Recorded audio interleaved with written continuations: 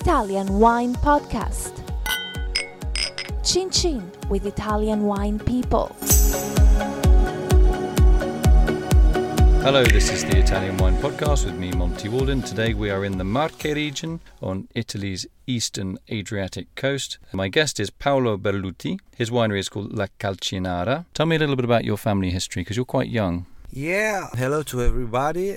My family, my grandfather comes in reality from the Verdicchio area. So in the 60s, he moved in Monte Carotto, that is always the Verdicchio area. So this is all in the Marche region of Italy? Yeah, sure. It's 30-40 kilometers far from here, from Conero area. In Monte Carotto, he had married with my grandmother and then moved in Ancona. And he started he was the founder of the first winery, that is Berluti Winery. Now, me and my sister, we opened this new winery that is La Calcinara, that we are trying to produce premium wines. But the older one was Berluti Winery, that at the moment is still working and producing just bulk wine. So the difference between the two is you're making bottled wine, yeah, and the other part of the family is still making bulk wine. Yeah. So what about your approach to the vineyards? What are you doing that's different in the vineyards to add that kind of extra quality for a bottled wine with your sister? Yeah, La Calcinara is just biological. We are organic. At the moment, we are in transaction. But it's just different years that we are practicing with organic viticulture. But then finally, our father was convinced to enter in transaction. In transition with the organic way. Was he a bit worried that you would ruin the vineyards, that you would destroy his work? Yeah, he was worried because when you always worked in a way. At the beginning, our father was worried about organic viticulture because if you always use antibiotic in your vineyard, it means that you can be relaxed because if some disease comes out, you have the solution for the disease. In organic viticulture is the opposite. You have to prevent all the disease. So if a disease comes out, it means that you don't have so many ways to solve the problem. So that's the main reason that he was worried. But at the moment he saw that if you prevent everything, you will not have any disease. Prevention rather than cure, we say. Everything is prevention. So why I believe really strongly in organic production? Because if you are a good producer, you can obtain a grape, so a wine, better than in the other way, because it means that the plant never had disease. So in the not organic, it means that, a problem, disease, and use substances against this disease. In organic production, if you work well, you will pick wonderful grapes with no problems.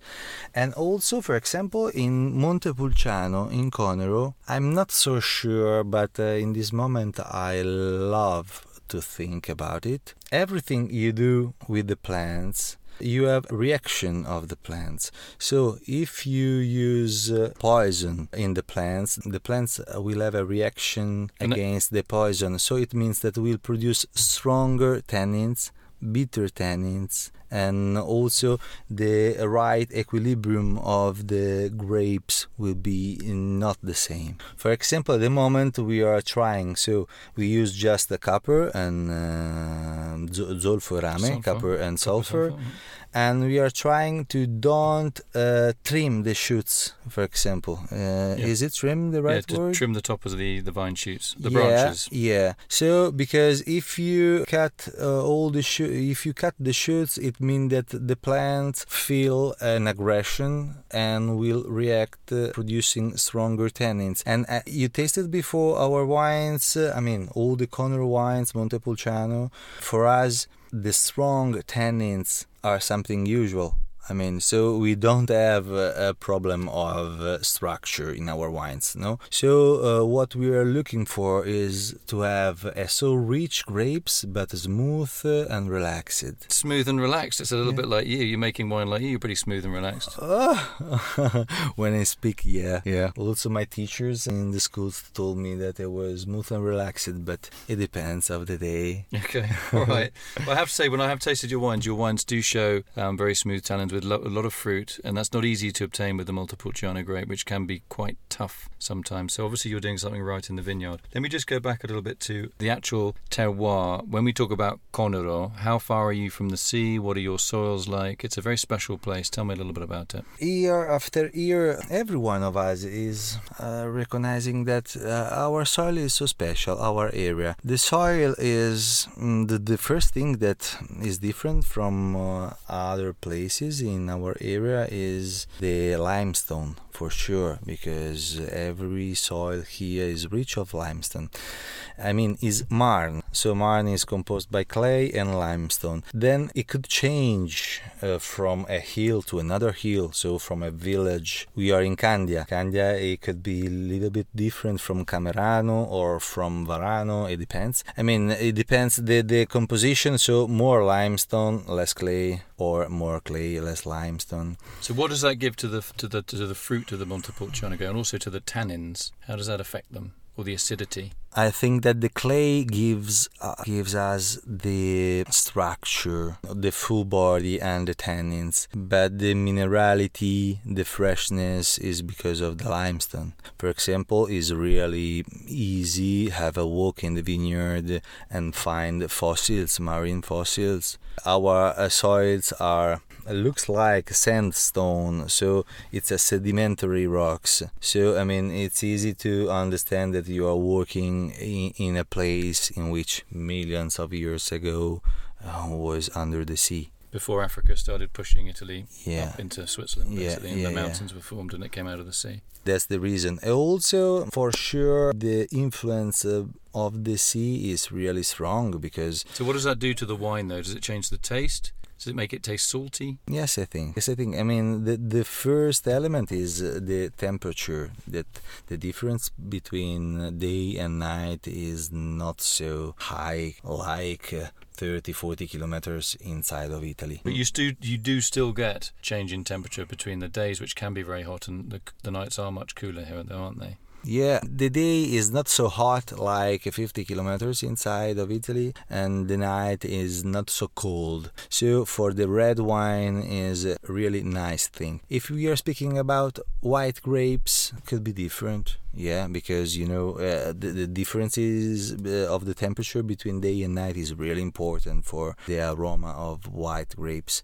But for Montepulciano, we are not just working for the fruity aroma because Montepulciano have it. We are looking for a relaxed grape because we have strong grapes, we have strong personality. Well, you mean it's a tannic grape, but you want those tannins to be smooth. Yeah, and elegant. I mean... Is the date that you pick really important? Because if you pick Montepulciano too early, it's green. If you pick it too late, it tastes like jam. How do you make that judgment call? Tasting? Really difficult.